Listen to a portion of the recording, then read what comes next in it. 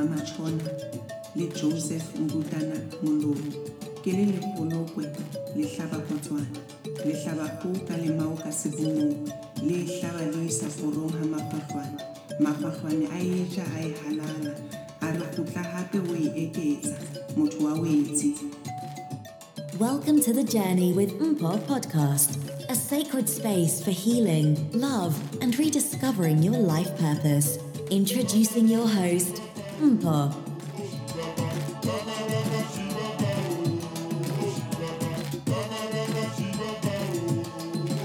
Hello, Journey with Mpo friends and family. Welcome to our Jewel Celebration Day. Whoop whoop!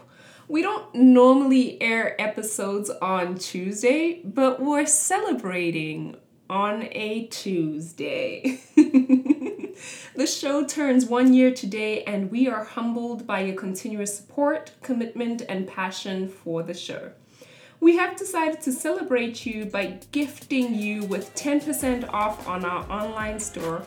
You can find the code in our episode notes. Still on the note of celebration, the reason for our Tuesday episode, what better way to celebrate than with friends who have become family? In the studio with us today is Zarky Edwards. You may remember him from our very first episode titled Interview with Z from Baltimore. Today, we will be using his government name because in this episode, we are stepping off the poetry stage and sliding into the personal yet private life of Zarky. It has been a year since our first episode with him, and as you can imagine, so much has changed. Hence, we asked him for a newly updated bio. He is currently the 2019 Hawaii and Aloha Grand Slam winner and founder of Hawaii Hip Hop Karaoke. Z is also the co-founder of the Lyrical Lounge, and as a side gig, he's often available to MC corporate events on Oahu. Zarky, welcome to Journey with Mpo. Wow, it's been a year. It's been a whole year. You've come a long way. Oh, I'm loving all the episodes and your whole feng shui you got up in here. And thank you for that introduction. It makes me sound a lot cooler than I am. So thank you for that. Okay, be honest. Ever since our name poem, how many people have pronounced your name incorrectly? Oh, so many. It's like people, especially at work, when they see my name tag, they still just, go at it with a butcher knife, so I'm so used to it. We grew up with these names, so at this point we're used to it, but anyone that has seen or heard that poem has said my name right. So we set out to do something and we accomplished it, even if it's in a small way. Yes. We did it. So, we're good. Kumbaya. Yes, we did it. And let's turn the tables a little bit. How many names have you messed up? I know why you asked me that. For all of your listeners, me and Mpo, we were talking about it in our first episode, how we co-hosted an event, and it was so funny because I'm calling people to the stage and I'm messing up people's names, and it was embarrassing. So I'll try to be more mindful of it, very much so, but I have messed up people's names. Yes, it's especially in Hawaii because people's names here have a lot of letters. Yes. Like one of my employees at my job, he has 16 letters in his first name. What is his first name? His first name is Kahana Nui Ke Aloha. Oh, okay. Yes, so it's a lot. But when you've lived here for so long, you know how to pronounce the letters how they're supposed to be. Yeah. And so you'll be able to read it better. Yeah. But I do mess up people's names, so thanks for bringing that up. I appreciate that. Yeah, I'm yet to learn that. 4 years after being on the island, I'm like, oof, how do I say this name again? Yeah, it can be a challenge. Okay, so let's get this one out of the way from off the bat. When we recorded episode 2 of the show, you and I were Poetry Bodega members, a collective of artists on the island.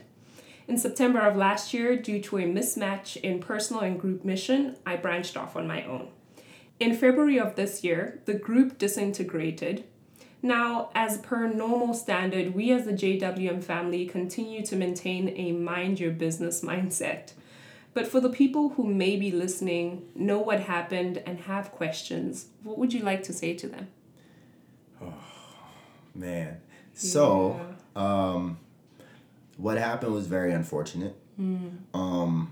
I still stand by my decision to leave. I very much stand by the person who all of this happened to. And my heart is still heavy for them. Yeah. It's very unfortunate for all the members that had to leave as well because of the actions of one person, because we worked very hard to build up the group to where it was, and I feel like we were at a really good place, and we were going to be at a very even better place throughout the year. And it was hard for all of that stuff to happen. I would want everyone to know that I've learned a lot from that experience. I have recognized and taken ownership of my role in the experience, and to take accountability for even like being in the space to allow it to happen. I would say that I know the individual, I was close with the individual, and I knew that their personality. I didn't know to the extent in which they would go to and how they would handle people. I learned that along with everyone else. I think people think that I knew everything the whole time and I was just there because it benefited me and stuff like that, and that's not the case. Like, I learned a lot of stuff after everything happened too with everyone else. And I think we started on a very good note. You know, people would see us at the venue and think that's where it ended. But we had gatherings behind the scenes and conversations and organizations. And so though you and I left for different reasons, I still felt a loss of community in some way, you know. And so there was some good to be taken from it. It was not all bad. And what happened is very unfortunate, and I think it is a lesson to all of us. Yeah. That is true. The loss of community was the really thing that hit me the most, you know, because last time we were here talking about the group, we were talking about trying to immerse ourselves in it. Yeah.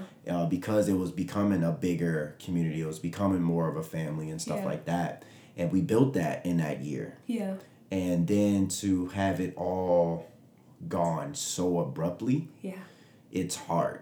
It was really hard. I still haven't written a poem about it yet. Yeah. It's brewing, but it hasn't come out yet. But it was definitely hard. But at the end of the day, everything is for a reason. The universe works the way it is going to work, regardless of how you feel about it. You just got to go with it and trust the universe. And so some things have come out of that have been positive. So I just try to focus on that. Yeah. I think that's the only way. Okay, so now that that's out of the way, I'm still going to place a little bit of focus on community. You've always been an amazing support system for the show, and a few weeks ago, you took it a step further by becoming a Patreon member. Your active support has not been limited to just this show, but you continue to show the same support to many other artists and communities. What does community mean to you? Well, it is an honor and a privilege to be a Patreon of this show because this show is amazing and you are amazing. Thank you. And I want to support in any way I can. And that's what I feel community is support.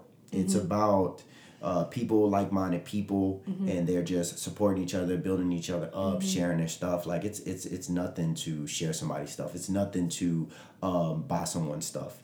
It's nothing to do those things, you know, but it means a lot to the person that you do it, because even if you buy a book and you don't even read it, you bought it. You know, you supported that person. And that is what it's about. So our community is all about sharing and uplifting each other, you know, and that's it's beautiful. It's very beautiful. The community that I've seen growing now is from the virtual open mics.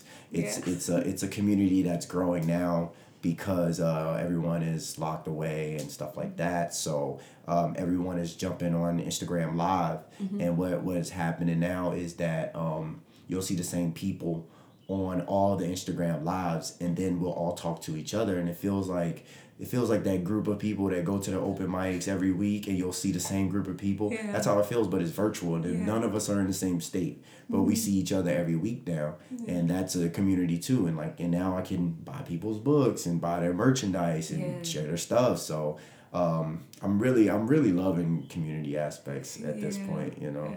You're such an inspiration to me when it comes to that, because I look at you and go, okay, how is Z supporting the community, and what ways can I find within my space and platform to continue to support community in a similar way, you know? So I look up to you. I'm like, okay, what is Zarky doing? Well, thank you. Okay, so we're going to jump into mainstream topics here a little bit. In recent times, men have been called on to uproot misogyny within their communities, accept women as possibly far more than their equals, and respect spaces created by and held for women. What is your take on this? Ooh, so your questions are always so good. Sheesh.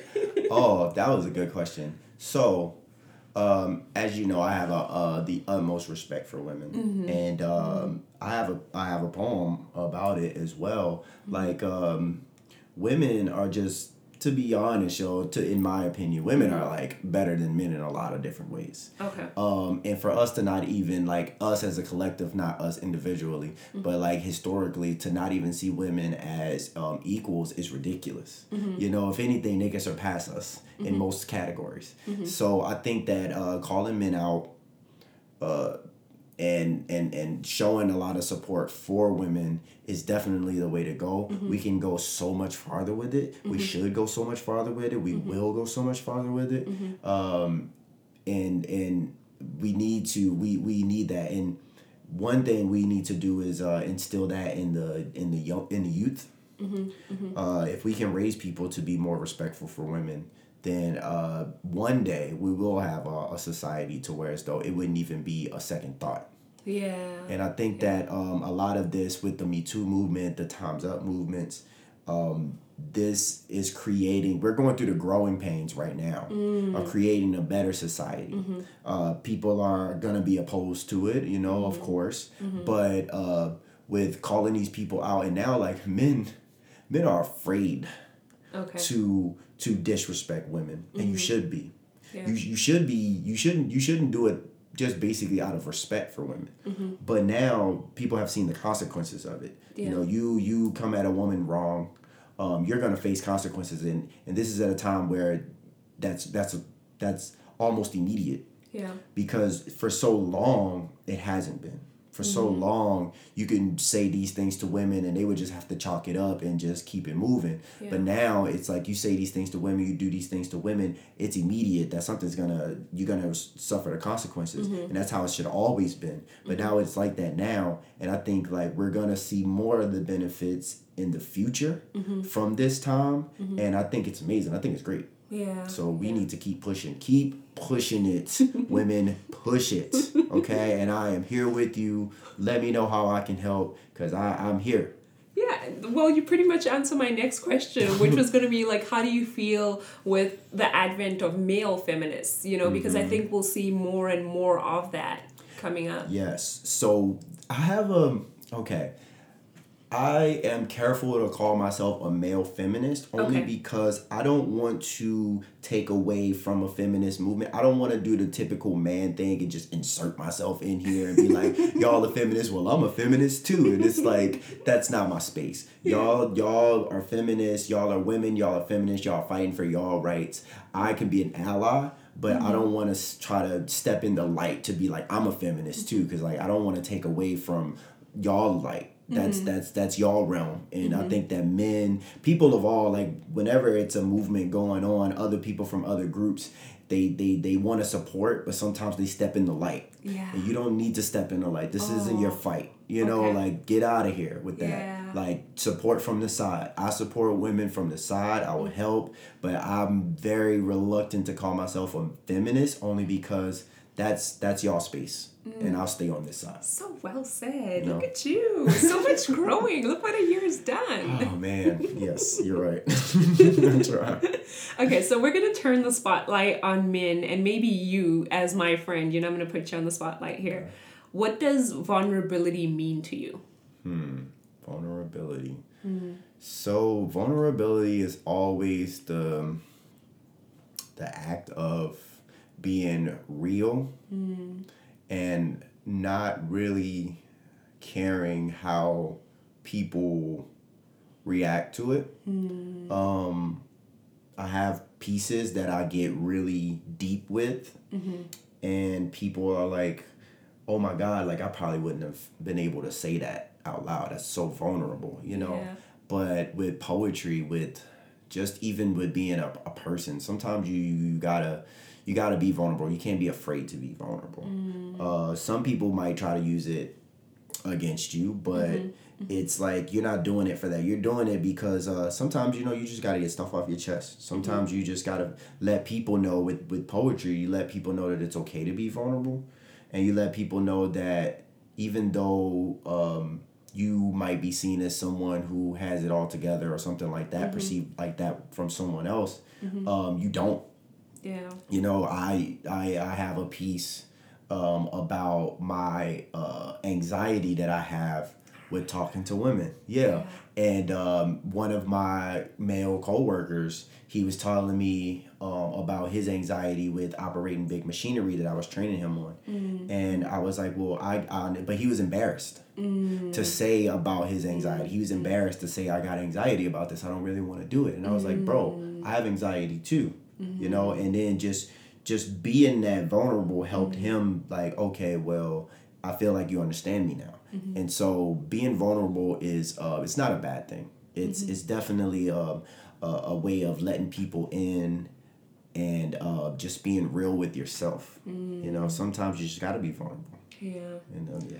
So Z keeps mentioning his poetry, and I just wanted to let you know that this is a double surprise day. So after this very episode, we're going to have one where we just focus on his poetry. Spotlight, back onto the stage, poetry with Z. But in the meantime, what do you think are like some of the things that are maybe the stumbling blocks to men having issues with expressing that vulnerability? Like, what's the stumbling block? Ooh. Toxic masculinity is always going to be the root of most of the reasons why men don't want to do things. I am still battling with it. I am not perfect. I love and have respect for women, but I am not perfect. And that way of raising men and teaching them that you always got to be tough, you can't share things, you can't be soft. That really keeps men from wanting to express themselves, wanting to even admit that they have feelings other than anger. Yeah. A lot of men, the only emotion that they outwardly show is anger. And that's toxic. It's toxic masculinity. Don't get me wrong. Masculinity itself is not toxic. Okay. Yeah. But there are traits of masculinity that are toxic, and it keeps men from wanting to share things. It keeps them from wanting to be vulnerable. And we got to get rid of that. We got to get rid of those things. But that's another thing that's going to come with the growing of our society and being more acceptance and more open to doing things like that. It's one of these days, we're going to rid ourselves of toxic masculinity. Yeah. And of the societal stereotypes, like men cannot cry. Like, who said? Just cry on ahead. Right? You know? You know, I'm one of my friends, man, every time he would get on stage, he would cry. Get emotional. Yeah. And but it's okay. Yeah. You know, it's not a bad thing to cry, because men have emotions. Men have a lot of emotions. A big reason. Oh, actually, there was a poet, and she was getting her name is Lyrical Faith. She's really good, and she was getting interviewed, and she was asked, why do you think men do better in slams sometimes than women do? And she was like, well, I think it's because men are looked at as they shouldn't be expressing their emotions. So then when you got male poets expressing their emotions like they can do on stage, people are more drawn to that. And I think that is definitely a thing. Like men, it shouldn't even be looked at as that way, like, oh, you're expressing yourself. I love that because it's rare. Like, man, we should be able to express ourselves, and we can do it. Like, men, if you're out there, you hear this, it's okay, man. Express yourself, cry a little bit. It'll get it'll get some weight off your chest. Yeah, it will. It will. Definitely helps. Okay, so I'm going to shine the spotlight on Baltimore a little bit, your favorite hometown. Okay, so in our first episode, we spoke in depth about your perception of your hometown, Baltimore. Ever since then, you have went back to visit several times. How different are you in that space, or do you automatically still switch back to the old you, yo? Man,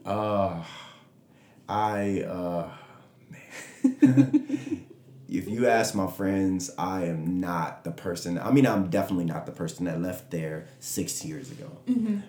Every time I go back, I feel like I'm a little bit more and more different. I feel like the main thing is empathy. I feel like I'm more empathetic because over there, survival skills permeate themselves in you from a young age. And so you have to look out for self a lot. You have to be that way. When I came here, and it's like meeting a lot more different type of people other than just my group of friends who are all like me. You gain a bigger capacity for empathy. And so when I go back now, and I try to talk to them about it, they still looking at me like, oh, that's that Hawaii stuff. Like, you didn't move, and you done became this and that. And I ain't even gonna tell you what my brother told me that happened when I moved to Hawaii. But yeah, so it's still a challenge. Well, I'm trying to learn that I don't have to change my friends. But the only reason why I really want to get it in their head is because they have kids, you know, and that lack of empathy is not going to help them raise kids in today's society because they are still in that Baltimore mentality, and which is not all bad, but it's still like they don't see. I don't think that they see that their kids are going to be humans. Like, they just see them as their kids. They're going to be perfect. They're going to be doing this and this and that. And I'm like, yo, your kids are going to be humans, bro. And they're going to be like you. You know, they're going to make their own decisions and things like that. So if you instill that if you have empathy now for them more than just envisioning this, that they're going to be this way when they get older and it's going to be like that. If you have more empathy now, then I think it'll help them grow in a different way. But teaching them that Baltimore mentality, it's going to set you and them up for a lot of harder times when they get older. Because you're not going to be able to accept them if they're different than, if they turn out differently than you wanted them to. And that's hard. But every time I go back, I'm a little bit more and more different. But I mean, I'm always older when we go back. And it's still, to this day, I still see some of my friends that do the same old things. But it's more that I've seen them grow more, at least in the sense of they're getting their lives together, which is good. The state of the city of Baltimore as a whole hasn't changed that much. It's still high murder rate. Still, I read an article from last year, it's the number one place where you're most likely to get robbed. And so the state of Baltimore isn't that great, but I think that there's people there that want to see change. And a lot of poets that I've met from Baltimore, they are in there talking to kids, they're in there teaching and stuff like that, and they want change. So I think Baltimore it has a lot of potential to be great again. And it's coming along. Yeah. You got the same views I do. You speak about the Hawaii thing, your brother thinks you moved to Hawaii, and then so that was going to be my next question. Like, I've been thinking and feeling remorse about how harshly I've sometimes judged where I come from, the people and everything that goes on there. Do you ever feel like, maybe Hawaii gave you a big head, and maybe there is nothing wrong with where you come from, but it's maybe Hawaii that's kind of changed you? Yeah, that's a really good question. Wow.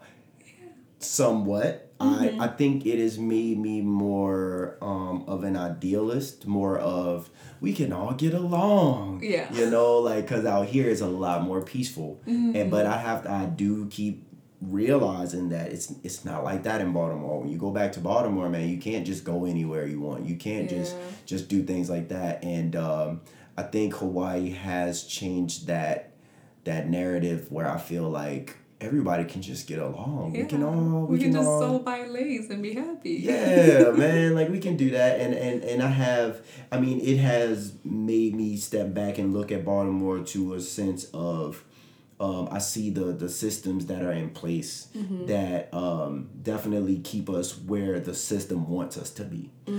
So I do think that in that aspect, I'm grateful because now you can point at something and be like, okay, here's the problem. So now maybe we can try to change it. But I always have to remember that a lot of people that live there, they're living their lives the best way they can. They're doing whatever they can do to survive. Yeah. And so I can't forget that. I can't tell people like, oh, you should do this and this and that. Because it's like, yo, they just trying to live, and they don't have the opportunities that other people have. Yeah. Like they don't have the opportunity that I had to move. And so I have to keep remembering that. And my friends, they definitely remind me of that. Yeah. They definitely remind me of that, of like, well, you moved, bro. Like, I can't move. I can't just leave here. This is how it is here. So product of their environments. And I gotta remember that. Yeah, I've been trying to remember that more often. Like and for me, it's different. They say South Africa is a third world country. Not exactly, but in some respects. And so I have to think about, you spoiled brat. Are you speaking from your plethora in America, or are you really empathizing and putting yourself in the people who are in South Africa's shoes and saying, what would I do if I were in the exact same situation? Because it's easy. You could walk to the beach, you have a couple of dollars in your account, and you start to feel a little fancy, but you forget, right? Something about it is like, okay, it's not that easy. You forget how blessed and how lucky you are. And even advice can come across as being judgmental. Like, you just stuck up in your old ways and you just don't want to change. Like, and I've got into arguments with my friends because of that, and they'd be like, man, you don't know how it is here, you moved. And I'm like, well, I used to live here, but then again, it is like I've moved and I don't have to worry about a lot of things anymore. And then I come over and be like, well, you could do this and this and this. And they're like, man, you speaking from a whole different perspective now. Yeah, because you don't live here anymore, bro. It's not the way that you think it is. And the main thing with me too is like Black unity. Like, I want Black people to support each other, and I'll tell them that. But then again, everybody's not on that same thing. So like I always have this vision of me going back and trying to unify people, and then them like coming at me. Because like everybody don't want that. Some people are just, they surviving, and the only way they can survive is to get over on the next man, and the whole neighborhood is Black, so everybody's getting over on each other. But that's how they gotta be.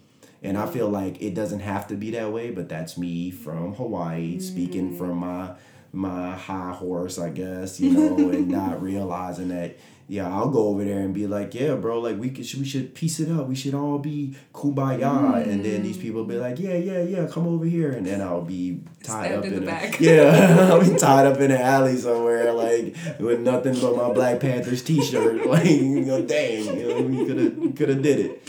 So I have to be careful of that too. And I apologize to all of my friends if I come out that way. But we you know, love you. It comes from a place of love. You know, Yeah. we wish we could ship a little bit of what happens in Hawaii to everywhere in the world. You know, and it doesn't. I know sometimes it sounds like it comes from a judgmental and know-it-all place, but it comes from a place of deep love. You know, we Yeah. see it every day here. We experience it every day, and all we want is for the people who we grew up with to have the same things. Exactly. And like one thing about Hawaii that I love is how unified the people can be here. Example, I went to this MMA fight. It was Bellator. They came here for the first time ever. The main event was a woman who's a fighter from here, and this was her first time fighting in Hawaii from Bellator. She was the champion. She was defending her title. Okay. The energy in that room almost brought me to tears. There were people crying all over the place because just the unification in the culture and like that. She came out to this song and everybody knew the song, and then she did this chant and everybody at the place is doing the same chant. Like, I'm getting goosebumps just thinking about it. Like I was just in there and like everybody's doing the chant, and you can tell that that's coming from a real ancestral like primal place from deep within those people, you know. And that unification, I'm like, man, it's likely if you get this many black people in a room, somebody gonna fight, you know. And that's like not judgmental, that's like facts, you know. That's what happens. But it's like here it was like so beautiful to see all of these people just coming together and just being just a community of love in that space. And then when she won, oh my God, that place almost fell to the ground. It was crazy. And I'm like, yo, it comes from a place of I see that it can happen. And I want it to happen with us. You know, so it's like, it's not like you said, we're not trying to come from a judgmental place. It's coming from a deep love. It's like it's not that it's just so idealistic maybe it can happen. It's like, no, I see examples of it happening right now, and I would love for it to happen with us, but it's a lot more complicated than we would like to admit that it is. You know. And that's what I think. I always tell people that was the brilliance in apartheid. You know, it didn't just segregate the whites from the blacks.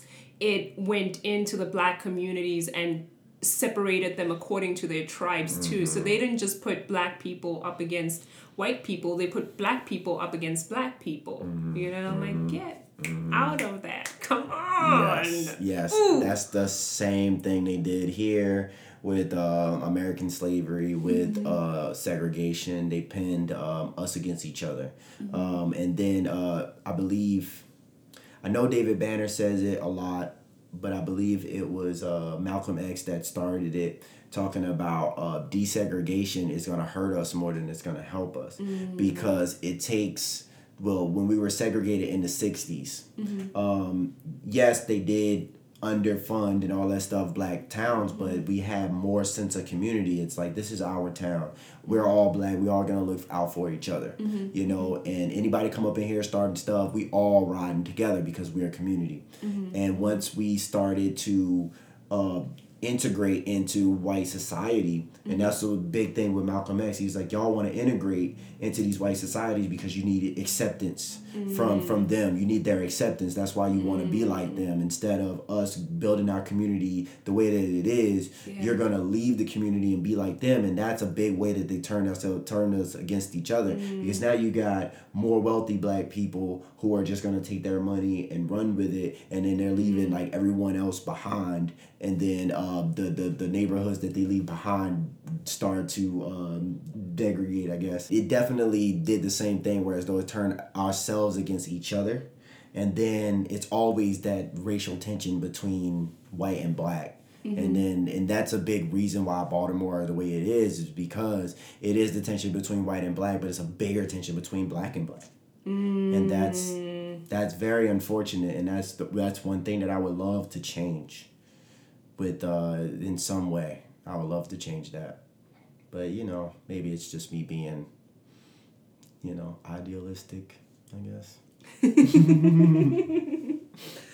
We can dream a little bit, manifest a little bit. Let's do it. Manifest that. Yes. Oh my goodness. Okay.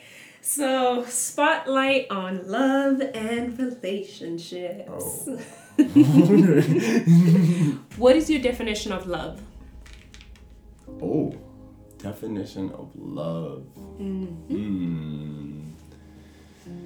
That's a complicated question. Definition of love is, caring on a deep level, communication, just really having that connection of energies. I think that's a big part of love. I think it's like let me go real philosophical on you, an intertwinement of two like energies coming together to complement each other. That would be love for me. Oof, I got goosebumps. It's good. I'm a poet, sometimes it comes out that way. Okay, have you ever been afraid to give or receive love? I feel like we've all been there. Oh yes. Afraid to give love because you're not sure if you're gonna get it back. I think that has been more my experience, because I have been with multiple people who I feel as though I was way more invested than they were. And that sucks, man. It sucks. And so, and of course, we learn from those experiences and take them with us. So you will be really reluctant to give your love away after going through that multiple times. It's difficult to receive love too, because you're scared to let that person down. Maybe I can't love you the way that you should be. Maybe I don't even deserve it because I know my demons and you don't. Yeah. So that is a scary thing too, to receive someone's love. And it's pressure. So like it's an expectation, right? To be that responsible party of someone's gift of love. Like, this is my love and now you're responsible. Yes. Exactly. That responsibility can be tough, because like even because you're dealing with your own things, and then someone gives you, it's another thing to deal with. I mean, and don't get me wrong, love can be amazing. Love can be really supportive, really, really dope. But it is an aspect of, I have to take care of this. I have to curate this. I have to, be here for this person that's trusting me with this. And it can be hard, and it can push you away in some instances. And my experience with it, sometimes I do want to try to back away because I have toxic traits. I definitely do, and I would not, I'm working on them. I'm not proud of it, and by far. I have definitely not been the best person to be in love with, and so I'm still working on that, and it's scary knowing that, and then having someone wanting to give you their love and they don't all the way know that too. So it's like, it can be scary. So many good things you're coming up with there, knowing your demons and having full awareness of who you are. Though that may not be the most perfect person on the planet, you still know who you are, and you acknowledge that, and then say, I don't know if I can be trusted with your love. Like, that's a whole different level of transparency. And I think it resonates with me. I think of something someone else once said to me: you can learn love from those who choose not to love you too. Like, you can still receive love in that way. Like, it is you saying, okay, I may not be ready, I may not be the right person, I cannot handle your love, and though it may be good, it's just not for me. That's love too. Like, that declining of someone else's love is still love. Wow. You just really dropped some knowledge on me, because I can really learn from that, because I tend to sometimes, I get excited. You get excited when you have feelings for someone and they do that, but you gotta be able to look at your demons and be like, maybe you gotta have that courage to decline that love because you know yourself and you might not be ready for it. And I definitely, even especially in recent times, where I could have definitely done that and saved myself and that person a lot of time, patience, heartache, and stuff like that if I was courageous enough to do that. So that is definitely just amazing advice that you just gave me. I should learn how to take it too. Oh man, yo, I'll tell you this. I give people advice all the time, and I'll be like, dang man, I should apply that. That's good stuff. I think we should record ourselves and then like play ourselves again and be like, Yes. oh yeah, that's pretty good advice. What do you think, Paul? Yeah, That's right. man, yeah. This guy named Zarki, he said some really good stuff. Maybe you should listen to that guy. Yeah, that's Yeah, oh my goodness. Okay, so dating in Hawaii can be hard. People either move here with their significant others or they're already in relationships. What has the dating life been like for you? I keep digging, yeah. Like, get out of my space, yo. Yo, I like it. Dating has not been that great for me, to be honest with you. On top of a lot of people not being single, on top of me not liking dating websites because it's a lot going into trying to start conversation, and then actually meeting up with someone. Those things can be difficult. I don't really like being on my phone, so that's another aspect of it. On top of my very hard, very deep anxiety when it comes to talking to women that I don't know. That definitely doesn't help. Yeah. So dating for me can be difficult. But I mean, it hasn't been all bad. Yeah. But on top of me dealing with my own issues, sometimes I think that I feel like I push myself into a situation with someone else without resolving my own issues. Like my last relationship that I had that I talked about when I was here the last time, that one didn't end well, and it really affected me greatly. And I didn't know to the extent until I got into a new relationship, and then I realized that maybe I shouldn't have been in that relationship yet. Yeah. So I'm still dealing with that. Yeah. And I feel like at this point now that I'm not with anyone, I'm really trying to deal with these issues and these things before I try to put myself out there and date someone else. So good. Yeah. And quarantine has helped because, I can't go anywhere and talk to people, and then all you have is these dating sites, and I'm really not a fan of them. Yeah. So it helps to be able to sit down and just deal with your own stuff, think about it, write about it, stuff like that. But I am single. So There, he said it, ladies. I didn't even have to ask. I will say that, and I will leave that there. I'm single. So you talk about, how your last relationship may have left you like in a somewhat of a not so good mental state, right? So I say, when done wrong, relationships can negatively affect one's mental health. What would you say are some of the steps both men and women can take to ensure that their experiences are of a positive nature? Like, what can we do? Is it maybe saying, I'm not ready? Knowing one, maybe let's do a list of 5. 1, knowing when you're not ready. 2, acknowledging when you still have some stuff to work through, and maybe to be open about it so that the next person knows that you're working through some stuff. Hit me with 3. Yes, honesty. Honesty is something that, to be honest, I struggled with because of, toxic traits that I've exhibited. Not always being in relationships or even like any type of situationship to where as though you could be honest because you feel as though like you're trying to protect people's feelings, but it's like it's not that. You're trying to cover your own butt you know.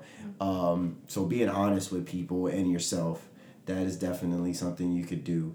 I think though you say honesty, and I've met people who say they want the truth but don't receive the truth well. That is another aspect. And that can make telling the truth hard, right? You're like, okay, you say you want it, and I lay it down here, and you're chopping my head down. Yes, that is true as well. That is definitely true. And that has been my experience a lot. And I think that has definitely curated me to try to, like, little white lies just to avoid conflict. But that has gotten me into some stuff too, because then it's be like, oh, well, you didn't even have to lie about that because it's something so small. And I was like, I'm trying to spare feelings, but it's like maybe me lying about it was worse than trying to spare your feelings. So I'm trying to learn to, you know, just be honest in everything now. Cause either way, like at least if you're honest and they're upset with you, then at least you can live with yourself, you know, rather than trying to explain away why you had to lie in the first place. That's something that I had to go through recently as well. So you mentioned just you know, being real with yourself, dealing with your own stuff before you even get into a relationship. That's really good advice. Learning someone more deeply, Taking the time. Taking the time before you want to commit yourself to that person. Sometimes you get that initial, oh, those butterflies, and you like that person so much. It's like, oh my God, you're so perfect. And then you're in a relationship, and then 2 months go by, and it's like, bro, now I know this person. Now this person is irky. Yeah. And that I think a lot of people, that happens with a lot of people. We skip the initial, like, get to know me stage. Yeah. And so, like, I always used to have this rule where I would talk to someone for the minimum of like 3 months before I really want to be in a relationship with them. Because after 3 months, you know, like a couple months, you get the honeymoon phase and you really like that person and all that stuff. But then you start to get to a sense of who they are, their habits, their, you know, things like that. And that's when you should make a decision if you want to be with that person or not. Don't let anybody rush you into a relationship. That's something else that I had to deal with, where someone gave me an ultimatum. It's like, oh, you know, if we either gonna be together or I'm gonna leave. And then I'm like, well, dang, that's unfortunate, you know, because I don't think I'm at the place to be like, yeah, we should be together. And then rushed into a relationship and it didn't work out. So like taking the time, being patient will definitely help you get into a better relationship. Granted, this is all coming from someone who is single and has not had great relationships. From two people who fucked up in a ton of relationships. Like, you know, we're not relationship experts. We don't know how to get this right. I'm still messing up on some days, you know. But we're just thinking about it, and we're trying to help people who are just like us, you know, who don't know where to start, don't know what to think about it. And just to maybe start thinking. Like, you don't have to do anything about it today, or even tomorrow, but you can start thinking about it, at least. And learning from our mistakes. 'Cause we've made plenty. Oh, so that you don't have to.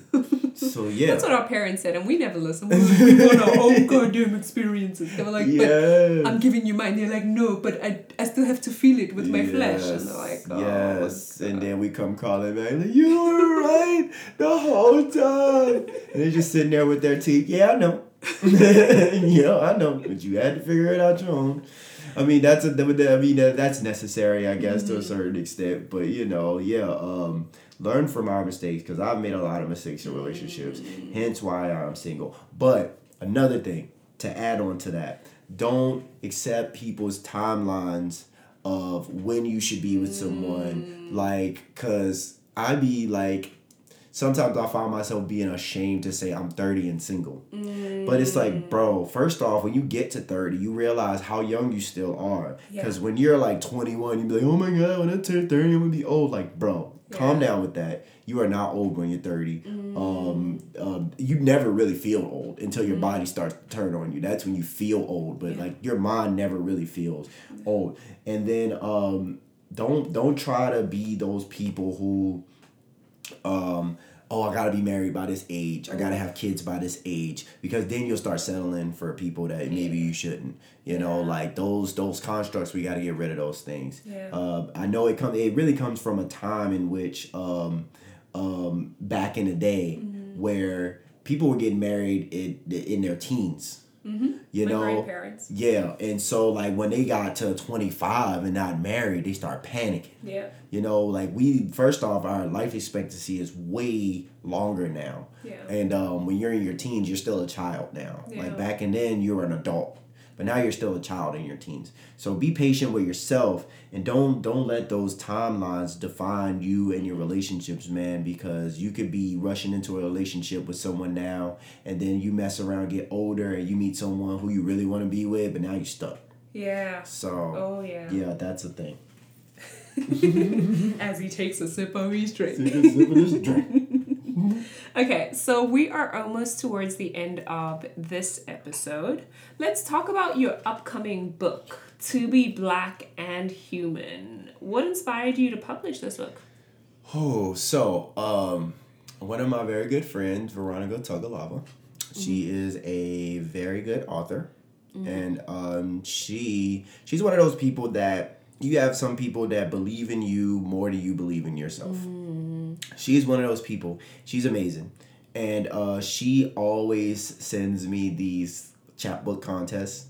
She's like, publish your stuff, like submit your stuff, you can get published, and I'm like, I don't know. It's always been though a bucket list item of mine to become an author, because I like to read, and it'll be so just dope to just on a very surface level. It would be just dope to have a book with my name on it. Yeah. That would be so cool. Yeah. Something to be proud of. So that is one aspect of it.